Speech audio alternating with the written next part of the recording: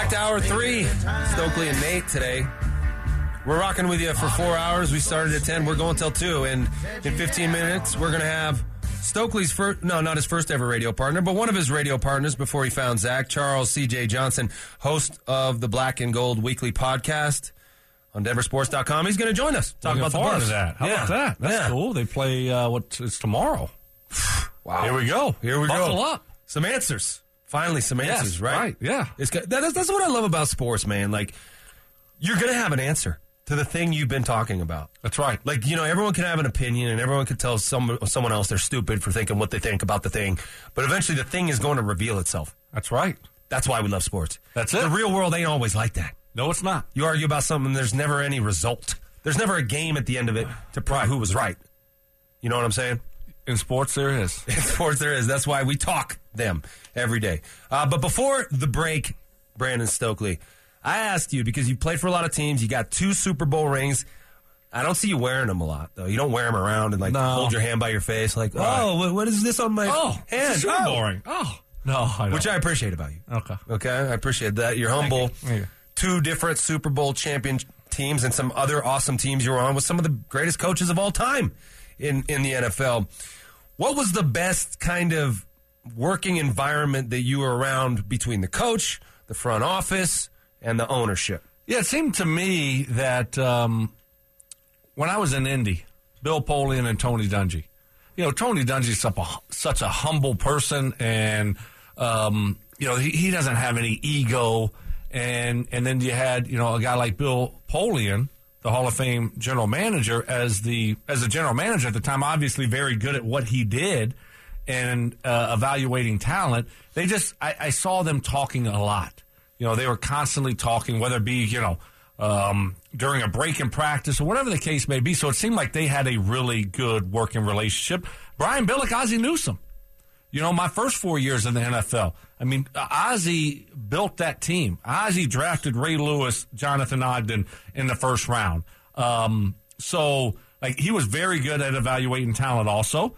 They worked really well together. I think it just takes people that don't have big egos, or at least one person can't have, you can't have both people with big egos.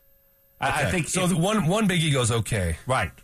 Just as long as the other one doesn't, right? And so, you look at our situation here. Yeah. George and Sean. Right. One of them is not like the other. Which one would you say has the bigger ego? I think it's pretty obvious. Which one would you say, I would say Sean Payton has the larger ego. Okay. Relative to other egos. Okay. I think I'd probably agree with you. Like, George Payton seems like he's more reserved. There's not much of an ego there for him. So I think this thing could work. I think it could work. Obviously, George Payton has to bring something to the table here. And Sean Payton has to look at him and say, all right, I like you. Yeah. I like you. I think you can do a good job with me. Or he'll be gone. So I think when I look back and look at those dynamics between head coach and general manager, obviously you have to work well together. Because, look, you're at practice, you're studying film, you're not following the waiver wire as a coach. Right? And so you need to trust and rely on your guy that he's doing a good job and their staff's doing a good job of in-season stuff, because that's also crucial. Because guess what? You're going to have injuries. You have to put guys on IR. You have to be looking around and who you're going to pick up and all these other things. So it's hard for a head coach to be able to do all that stuff, especially during the season. Yeah, Sean Payton talked a couple days ago about the process they went through after cut down day, and there was George Payton said 1,400 guys just got let go, and they went through every one of those guys. They sat there and talked about every single one of those dudes, and as a head coach, you can't know about every single one of those guys, right? You are relying on your GM and his staff to not only tell you about these players, but understand what your vision is, right? And then look for the type of players that fit into your vision. It's not just the players that he thinks are good players. It's the players that he thinks are going to fit into what you're trying to do. Your scheme. Right. Yeah, absolutely. And, that's why sometimes it doesn't, it's a hard thing to do when you keep on changing. Right? Yeah. Head coach to another head coach to another head coach to this defense, that defense, this offense, because everyone likes different players. I remember, I think it was last year, I think it was Dalton Reisner was talking about it as an offensive. I lost a lot of weight because in this system, we want to be more athletic. Yeah. And it's more of a sideline-to-sideline running game. Well, and in the system before, it was more power game. So you wanted to bulk up, right? And so it's like, it's hard. You got a sense of vertigo as a player, like, changing systems every year. Yeah, it's hard. Yeah. But it's hard to be successful because now all of a sudden, the GM's looking for different types of players. George Payton's looking for different types of players this year than he did the year before with Nathaniel Hackett, than he did the year before with Vic Fangio. And so Sean Payton has a little grace towards George Payton because of that, right? Like, he understands the difficulties that he's been put in with these bad coaches over the last couple of years. You think he's showing him some grace, Nate? I think so. That's very nice of you. He stuck around. He didn't let him go. He didn't bring in his own guy right away.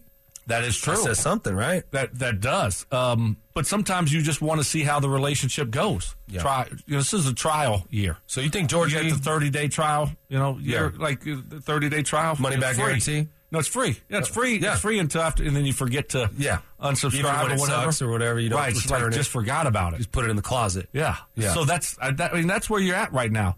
You got a 1-year trial run for George Payton. So you talked about the dynamics that worked best in your opinion, and coincidentally, it was the two teams you won Super Bowls with. Yep.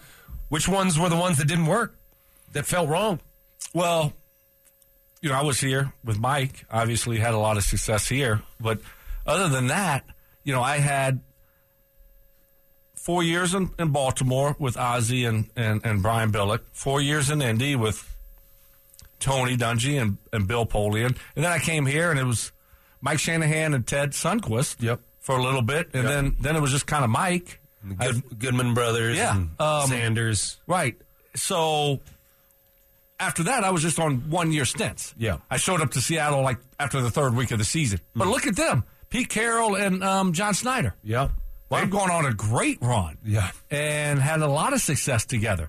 And I will say this about John Snyder. Like when I was done with the year there, he brought me into the office. I had never had a general manager do that before. The year was over, brought me in and was asking me the things that, I liked most about quarterbacks and what, all these different questions about quarterbacks. And I thought that was really unique. So that just shows you like he was trying to still learn and pick players' brains and come up with how he's going to, view his next quarterback, which I thought was interesting, right? A general manager. That was before Russell ended up there? Yeah, that was before Russell. So this was in 2010. 2010, after the 2010 season. We went to the playoffs, won our first playoff game, lost our second game, and, it was kind of like, you have your end-of-the-year meeting, right? Who was the quarterback? Matt Hasselbeck. Okay. But he was just asking me quarterback questions. I guess they were probably going to be in the market for a quarterback. He knew they were at some point, and whether they would draft one or whatever, or get one in free agency. So I thought that was, and then you look at the success that he's had. Yeah. Because it's not like I know everything. Right. Don't be that person, right? Don't be the person that thinks they know everything. So what did you tell him? Were you that person? No, I didn't. I'm think learning. so. That's why I'm just all ears, man. That's why I got these big headphones so I can hear better. But like, what did you tell him about quarterbacks? I forgot. Okay, so if I'm asking you right now, like, what do you like in a quarterback? Well, I like an accurate quarterback. I like a quarterback that's in control and command, that knows his stuff. But I don't have a preference on a in the pocket mobile quarterback. I mean, because there's benefits for both. I mean, you like your quarterback to be mobile and make plays off script, right? But also like my quarterback to be in the pocket and be on time and accurate with the football. So which one's more important? Which one? I think they both can be successful. I just think. It depends on the scheme. Like you look at a guy like, say, Randall Cunningham, Steve Young, Lamar Jackson. They can all be successful. And then you look at guys like Tom Brady, Ben Roethlisberger. There's different ways to win and be successful, right? But what lends itself to longevity the most? Well, in the pocket, I think, because you're taking less hits. Yeah. The guy that's running around more, obviously, and running for first downs is going to get hit more. Yeah. And those hits take their toll on him. I mean, that's kind of what we're seeing with Russ a little bit. And is he really slowing down, or did his approach last year and how he wanted to try to play the quarterback position? Which one is it? Where we, and hopefully it's just the latter. Yeah, I mean, I agree. That last year, it didn't look great when he I wouldn't say didn't look great when he took off. Obviously, he was 20 pounds heavier. Yeah. And his body couldn't withstand the type of action he was diving into. But he does look different. He does. I think it was just a disaster from everything that happened. Yeah. And so I don't want to read too much into what it was and what, made him play the way that he did. And was it because he, put on too much weight? Was it Hackett? Was it the offensive line taking all those hits? I think it was a culmination of everything. But now it's like, okay, that's done. We got a guy, Sean Payton. Russell's lost weight. Hopefully it looks much better. 55 times he was sacked last year. It's a lot, Nate. A lot of hits. Games. Yeah. Russell was sacked more times in his first 10 years in the league than Drew Brees was sacked in 20 years in the league. That's a heck of a stat. Yeah. Because it shows, you're not going to play 20 years in the league if you get sacked 55 times every year. Your body can't withstand it. So you putting that on Russ? His style of play. Yeah. He wants to make it happen. He wants to extend the play. He's less likely to ditch. Have you ever seen Russell just ditch a ball? Not a lot. No, certainly no. But Drew Brees would do that. Peyton would do that. Tom Brady would do that. But he believes in himself, right? I mean, he believes that he's going to, that's not open. I'm going to make a play. Do you like that? Do you not like that? I like that for sure. When it works, right? Yeah, exactly. I like the idea that as a receiver, you're always fair game, that Russell always is going to be looking to make a play, and if he sees you down the field and maybe you're covered and maybe you're not the first read, he believes, and so he's going to give you a chance at that. I like that. Yeah. But at the same time, when it works, but when it doesn't work. But when you're turning down something that's wide open that we practiced all week, that we all prepared for. Sure. And you're not even looking at that, that's what I would start to have a problem with. Right. That's frustrating as a coach. Yeah. But when you're not able to escape like you used to escape, when you're not able to make those plays like you used to make those plays, right? That's when you run into these issues of these sacks and getting hurt, getting injured, and it looks awful. But, so that's the thing. Can he find a way to get back to the old Russ? And when he gets out of the pocket, he's making plays, and they're successful plays, and they're not negative plays. And the old Russ never took any shots. He never took any hits. Mm-mm. He was so aware of the space around him and the player's conversion on him, he'd get down, baseball slide, get out of bounds, understand the angles, and not allow himself to get hit. I think that's what's really important to his longevity now in the running game we talked about. Yeah. The running game. And we are going to get into that, but we are actually about to have Charles Johnson on in a couple minutes. But I think last year, but one more thing on Russ here. When you start playing bad and you start pressing, right? You try to make too much happen. And I think that's what happened last year. He was feeling so much pressure. Believe it. To play well. Yeah. And he was getting attacked all over the place. Media, former teammates. And it became one of those things there, to your point. He used to never take these big hits when he was running. When he got out of the pocket and he started running, it was always, sliding or getting out of bounds or, but last year you saw him for extra yards and stuff. Right. Last year you saw him taking those extra hits. And I think about the Chiefs game where he's putting his body on the line trying to get that first down. Yep. And next thing you know, he's got a knot the size of an orange on his head and has a concussion. Yep. Right? Yep. So it's just like a culmination of things that happened bad last year that hopefully it's just like, if you start playing a little bit better, guess what? You're not doing that against the Chiefs. You're sliding. It's okay. 4th and 1. We'll make the play. But last year, if you didn't make the play on 3rd down, you probably weren't going to make it on 4th down. So you put yourself in bad situations. It was a product, to me, also of the complicated offense that none of these guys really knew. These guys didn't know their offense well enough to rely on it when things broke down, and Russell put it all on himself. I do have to make this play. But part of the difficulty I had watching Russ last year is at some point, your instinct as an awesome football player, a Super Bowl winner, 9-time Pro Bowl QB, you should be able to shake it all off and administer a game-winning drive when you're only down 1 score. You should be able to will this win. You should be able to carry us to victory when you are that good with those skins on the wall, that much money, we gave you that much to get you here. Shouldn't you say, all right, we got this. We're driving down the field and going to score and going to win this game? He wasn't able to do that last year. No, it was just a disaster. I think it was, but I'm not sitting here, I don't blame it all on Hackett. I don't blame it all on Russ. It was just a bad storm. It was a culmination of all these things coming together. It was just awful, right? I mean, it was just all bad. And I'm hoping that with the presence of Sean Payton, right, a lot of that stuff gets fixed. Just with him. Just by him being our head coach. And we see better. But at the same time, I still have my things that I'm really, really nervous about here looking at this offense. Like, I don't care who your coach is. If your offensive line can't get it done, Nate, how are you going to play good offensive football? Right? If your quarterback is not going through the reads and the progressions and getting rid of the football on time like you coach him to do, if he's not doing that, then how good's your offense going to be? Like, you can only make such an impact as a coach. Those guys have to go out there and do it. I think there will be a positive, Sean Payton improvement that we see. But the guys still have to go out there and perform.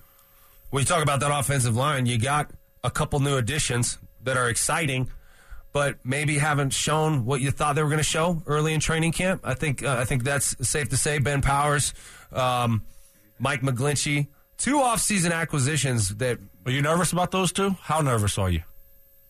I'm more nervous about McGlinchey, I think, even though Ben Powers hasn't looked like, I was standing between Tyler Columbus and Ryan Harris watching training camp practice, and they were like concerned about Ben Powers and his technical issues, in pass blocking.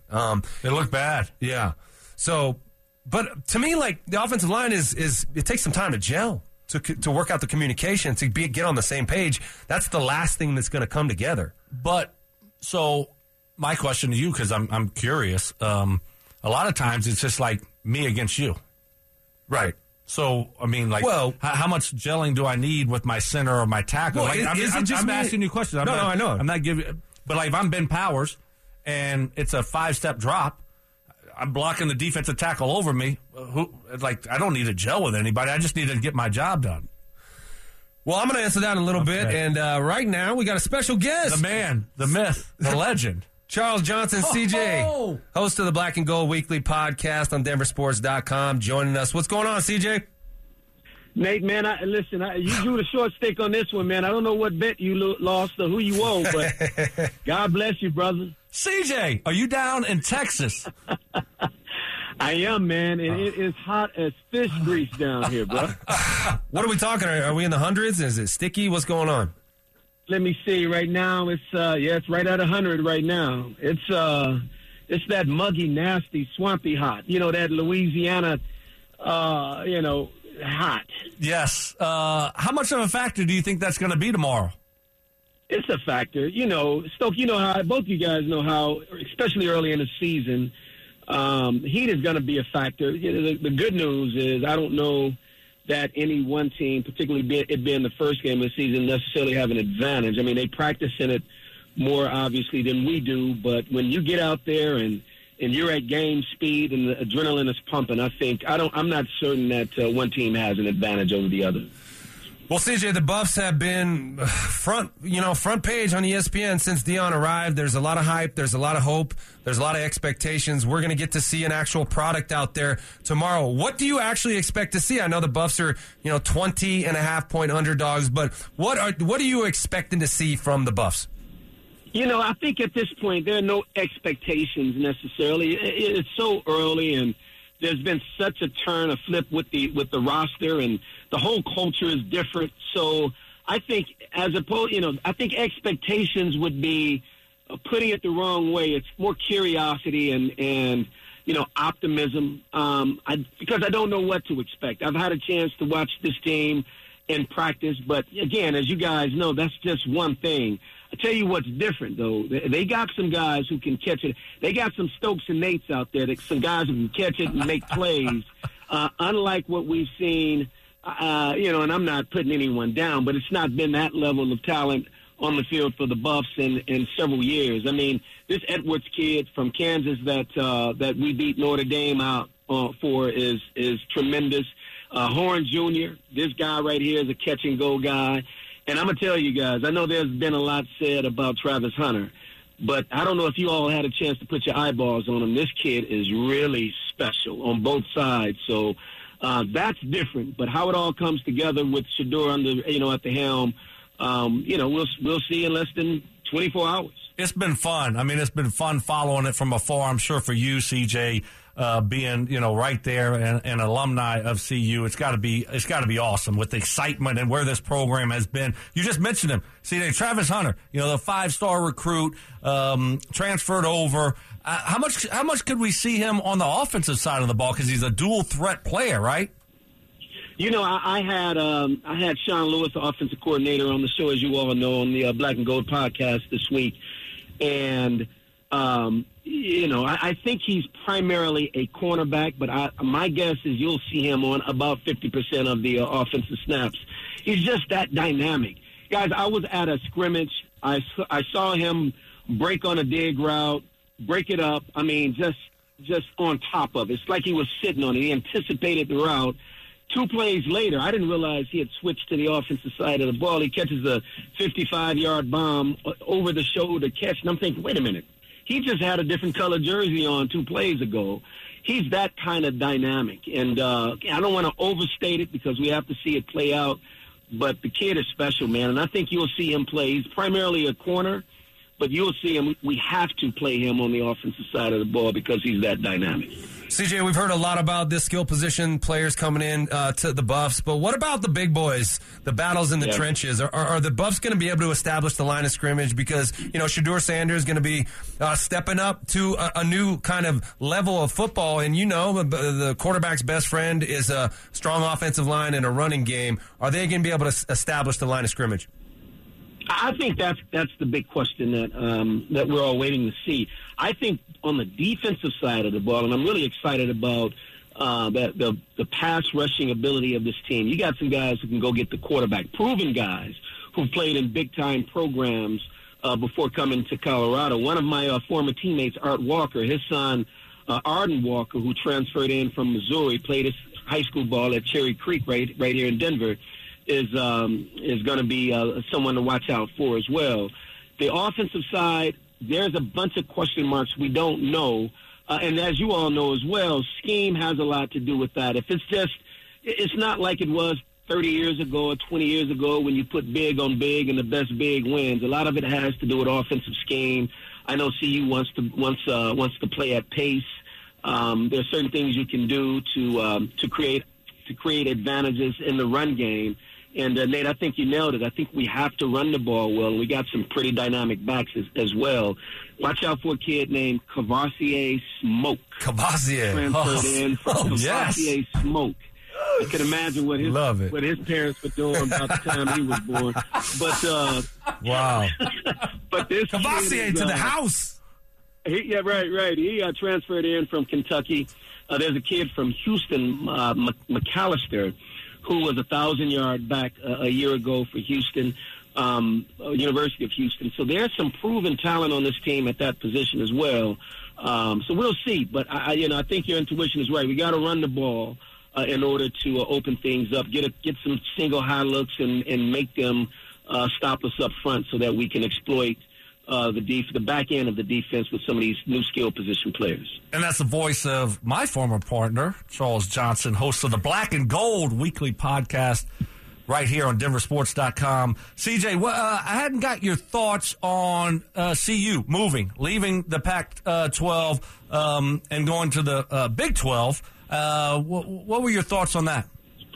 Well, I mean, it was table stakes in college football this year, and so my overall thought on it is, Stokley, we're all kind of old school. We liked what we grew up in, and so from that perspective, the overall, if we look at it from 30,000 feet, it all kind of bothers me.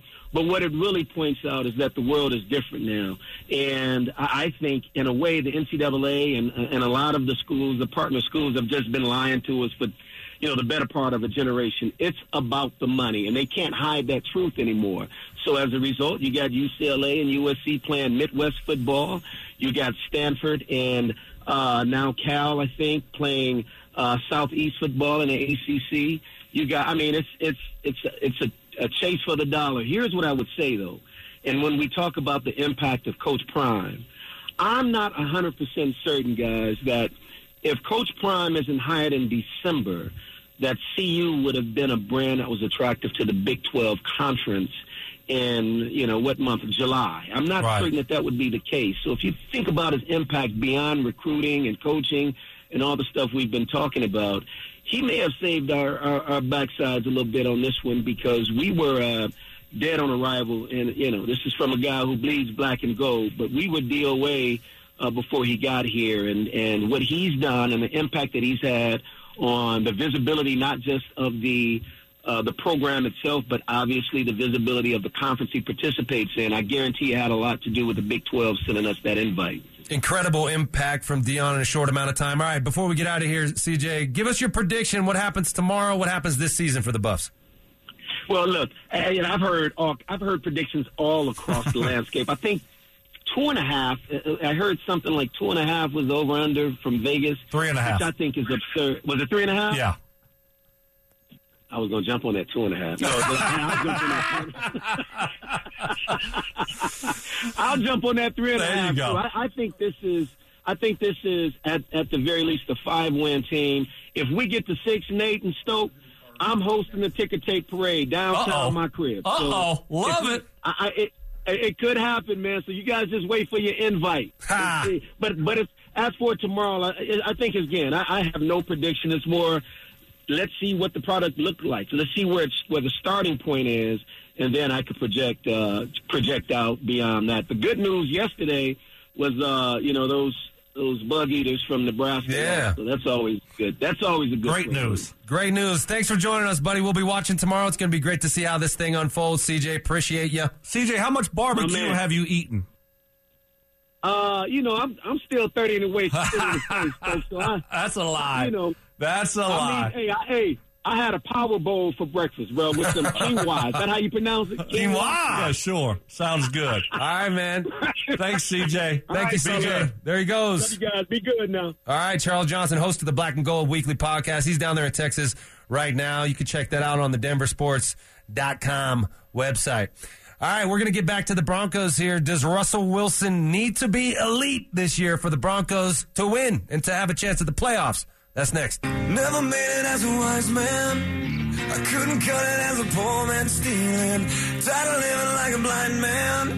I'm sick aside without a sense of feeling. And this is how you remind me of what I really am. This is how you The greatest band of our generation. Well, them and Creed, right? I mean, you would not know all these lyrics if there weren't a good band.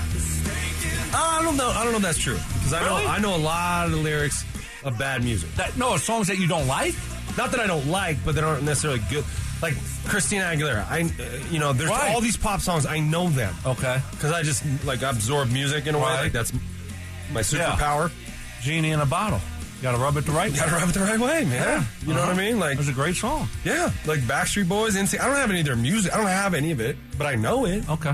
Like, I don't have any Nickelback music. I've never bought a Nickelback album. How many Nickelback albums do you own? I don't think I ever bought any of their albums.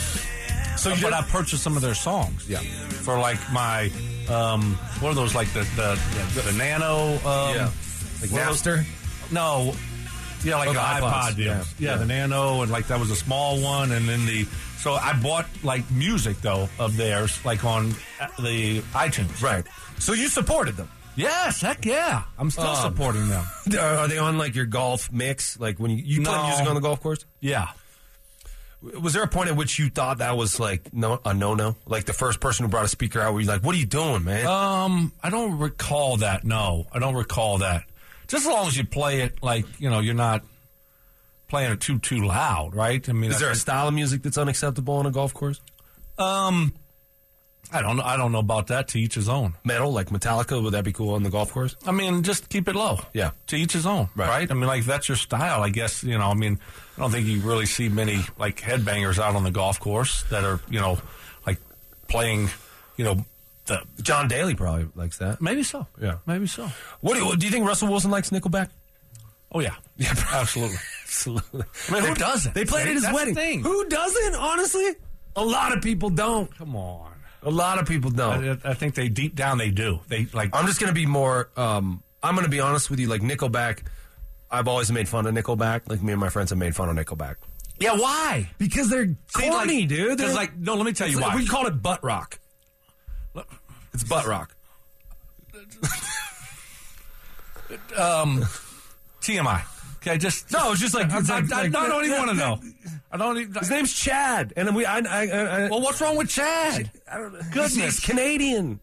What's wrong with Canadians? Nothing. You're down on Canadians and you're down on Chads. Just add it to the list. But here's the thing with you and your friends. One of your friends said they didn't like it, and everyone else said like, yeah, I don't like it either, man. But deep down in your heart, you love it. No. You really do like it. It just became one of those things, and then that person says it, then it gets out on the internet, and everyone's like, yeah, Nickelback stinks, and it's like, but they really do. Have you ever seen them live? I haven't. I missed them. They just came to town not long ago, but just could not venture downtown to go watch it. Well, you have certain thoughts about downtown. It takes not get my car stolen to get you down there. Try not to get my car stolen, Nate, like you did. Yep, I had a club on it and everything.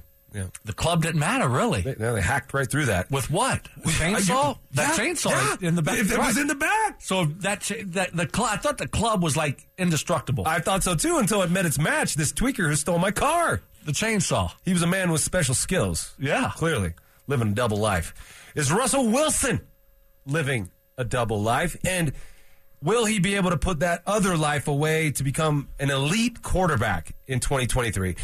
Not only will he be elite, but does he even need to be elite, Brandon Stokley, for the Denver Broncos to find success? Well, I mean, I think the real question, Nate, is can he be elite? I mean, do the Broncos need him to be? No, I mean, no. I don't think so to be successful, to have a good season. No, I mean, I don't think he has to, like, elite. You're talking about, like, top 5 quarterback in the league? Sure.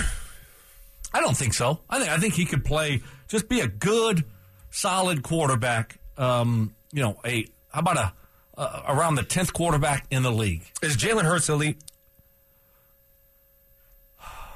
He was last year. Yeah. Okay. Can Russell Wilson do what Jalen Hurts did last year? No. Why?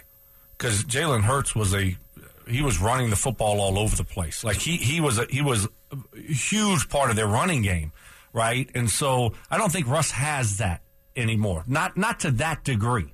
And then Jalen Hurts, to be fair, had better weapons around him. You know, you have A.J. Brown, you have Devontae Smith, Dallas Goedert, and a really good really good offensive line and good running game, right? Some good running backs. So now they got Albert O. So I want to put that in some context for Russ, but I don't think Russ has to be an elite quarterback for the Broncos to have success. Now, he's got to do the little things. He's got to make the plays that are in front of him and not turn the football over, those types of things. But elite, no, I don't think so. You think he has to be elite? I don't. And I think that's a refreshing message for him to hear. I think last year he thought he did. He thought he had to be not just elite, he had to be the best football player who's ever lived. And it's all on you, Russell. Like, we're going to ride you to the promised land. And if you can't do that for us, we have no chance. But I think that Sean Payton, the messages he's delivered to these players, not just Russell Wilson, was, it's kind of like the do your job and stop making stuff up. If you just do your job, don't feel like you got to do everything. Do your job, and we're going to be fine because the scheme is airtight. The players know where they're supposed to be when they're supposed to be there. There's an accountability. Everyone's doing things the right way. I don't need you to think you have to do more than your job. If you do your job as a football player, we're all going to find success. That's why I've always kind of bristled at the way the quarterback narrative has gone. To me, it's gone off the rails. When you talk about football, it's like there's one guy and one guy only who can deliver us to the promised land. Like, he's the savior. We're waiting for this guy. And ever since Peyton Manning left the building, we've been trying to find a replacement for Peyton. And to me, that was wrong-headed. You can't replace Peyton. He's a one-of-one. Yeah? Yeah. You got to find a guy who works with the team you're on. Like, I played with Jake Plummer. He was not like Peyton Manning. But we found success. Every year he was our starter. Yes, we lost you guys in the playoffs 2 years in a row, but we were 10-6, 10-6, 13-3, 7-4 when he got benched. I think we're moving in the right direction. Yeah, playing good football. So I think that's a better comp for Russell Wilson, Jake Plummer to the Denver Broncos at that era than trying to be Peyton Manning. But the problem is, also, like, look, Jake Plummer had he had Rod. Yeah, he had Rod. He had Ed for 1 year. He had Ed for 1 year, yeah. So you had a really good running game. Very good. So, like, you have to have some things around you that are better than what the Broncos have had. I think is kind of, like, if you have that type of quarterback, let's just say, not a a top 5 quarterback, a top 3 quarterback, not one of those upper elite quarterbacks. To be successful, you need to help those quarterbacks out a little bit, and that's Russ. You need to help Russ out a little bit, but those other things have to be working. Like, this offensive line has to help Russ out. Yes. They have to do a better job. You have to establish that run game, and then the receivers and tight ends need to make some plays. So I think you need people around Russ to pick up their game, and it starts up front with the offensive line. It starts up front with that offensive line, 55 sacks, too much. You got to keep that guy clean. And some of them are on him, Absolutely. right? Certainly. He's pressing the spin button like 5 times back there, like Tecmo Bowl, running 30 yards back and throwing it downfield. It doesn't work in the NFL. It does not. It worked on Tecmo Bowl, but not in the NFL in real life. You know what I'm excited about right now? What would you be excited about right now? Wait, let me guess. Has probably something to do with, like, cars? Yes, the Good Guys Car Show. Oh, my goodness, I did it again. The 25th Good Guys Car Show, presented by Grundy Insurance Colorado Nationals, Griot's Garage. It's America's favorite car show, and it's returning to the Rockies for its 40th anniversary season of cool cars, cool people, and good times. Grab your family and friends. Head on out to the Ranch Events Complex in Loveland the weekend of September 8th through the 10th for the Good Guys 25th Grundy Car Insurance Colorado Nationals, presented by Griot's Garage. See over 2,000 of the country's finest 1998 and older hot rods, trucks, customs, muscle cars, and classics on display. Check out Good Guys Classic Performance Products Autocross Racing Series action, featuring the Western States Shootout on Saturday.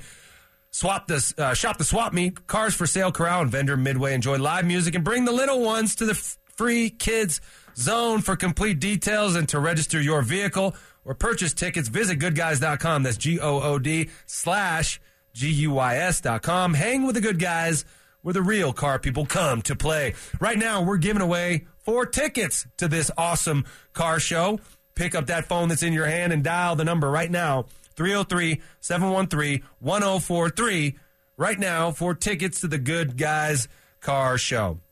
Okay, Sean Payton was asked a really interesting question. Some of the questions he's asked in these press conferences aren't that interesting. Someone asked him, did you miss the game planning part when you were on Fox last year? Did you miss the game planning part of coaching? And you guys got to hear what he said. That's next.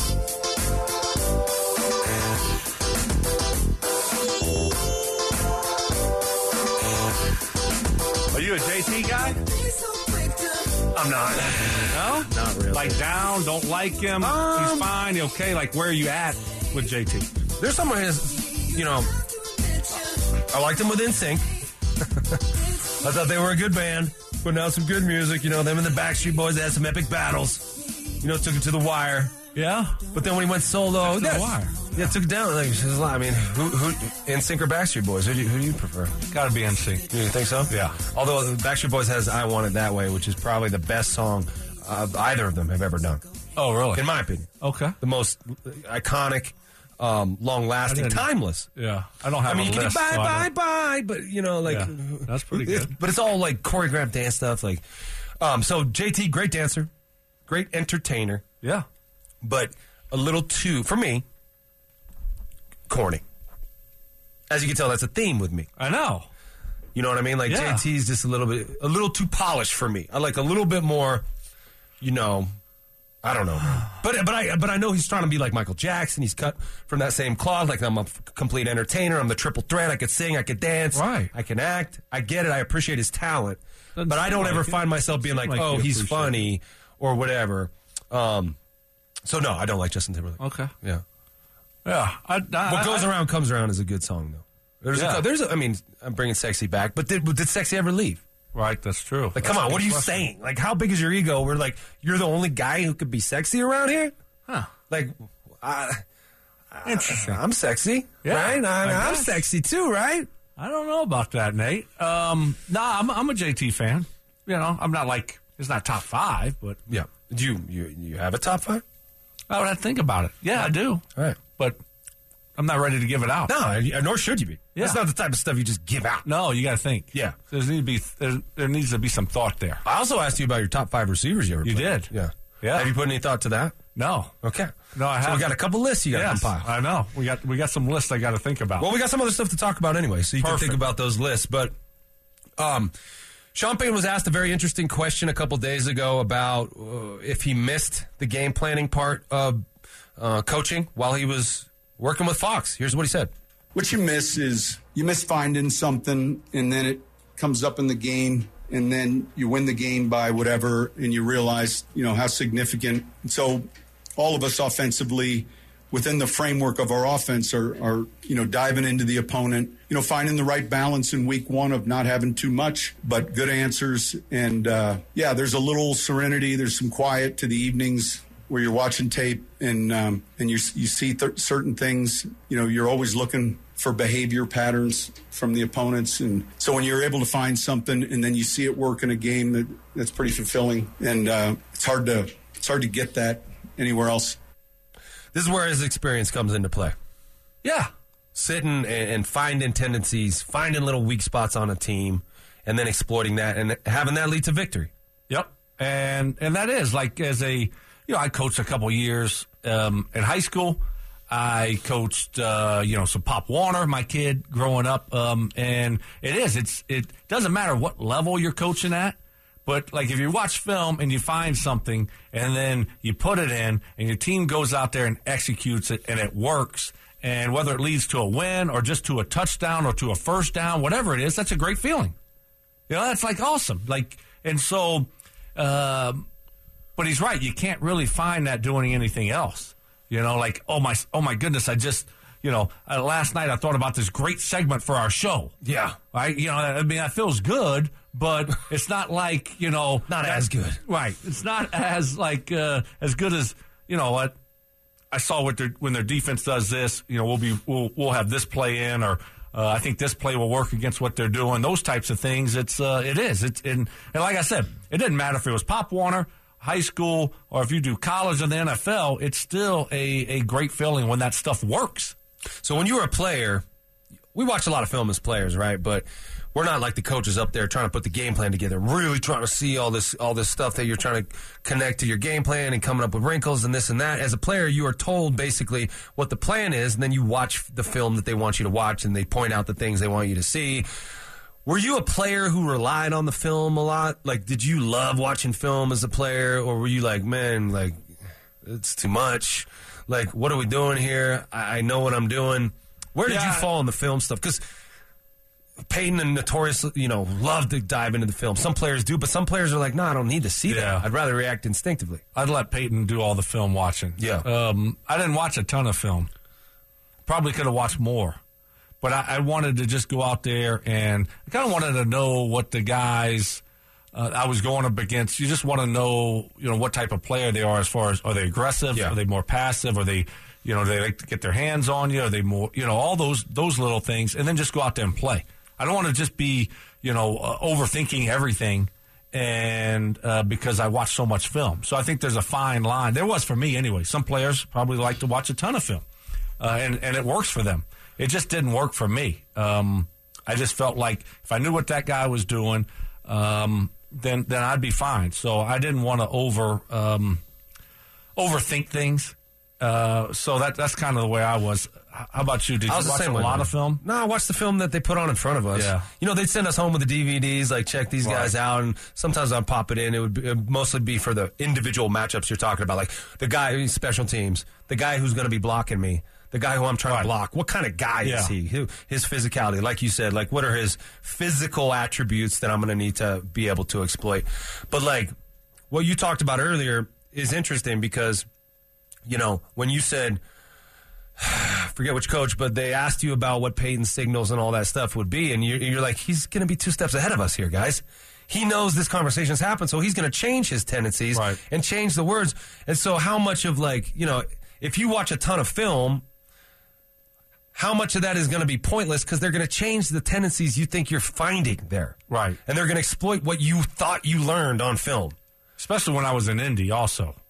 Like, it didn't matter what the team did the previous, usually you watch like 3 weeks of film, like the previous 3 weeks, right? Yeah. It didn't matter what they did those 3 weeks. They're always going to play us differently. Right. With our passing game and what we could do. So we were going to see something totally different than what they did the previous 3 weeks anyway. So it's like learn your guy, who you're going up against, and then just go play football. Don't overthink it.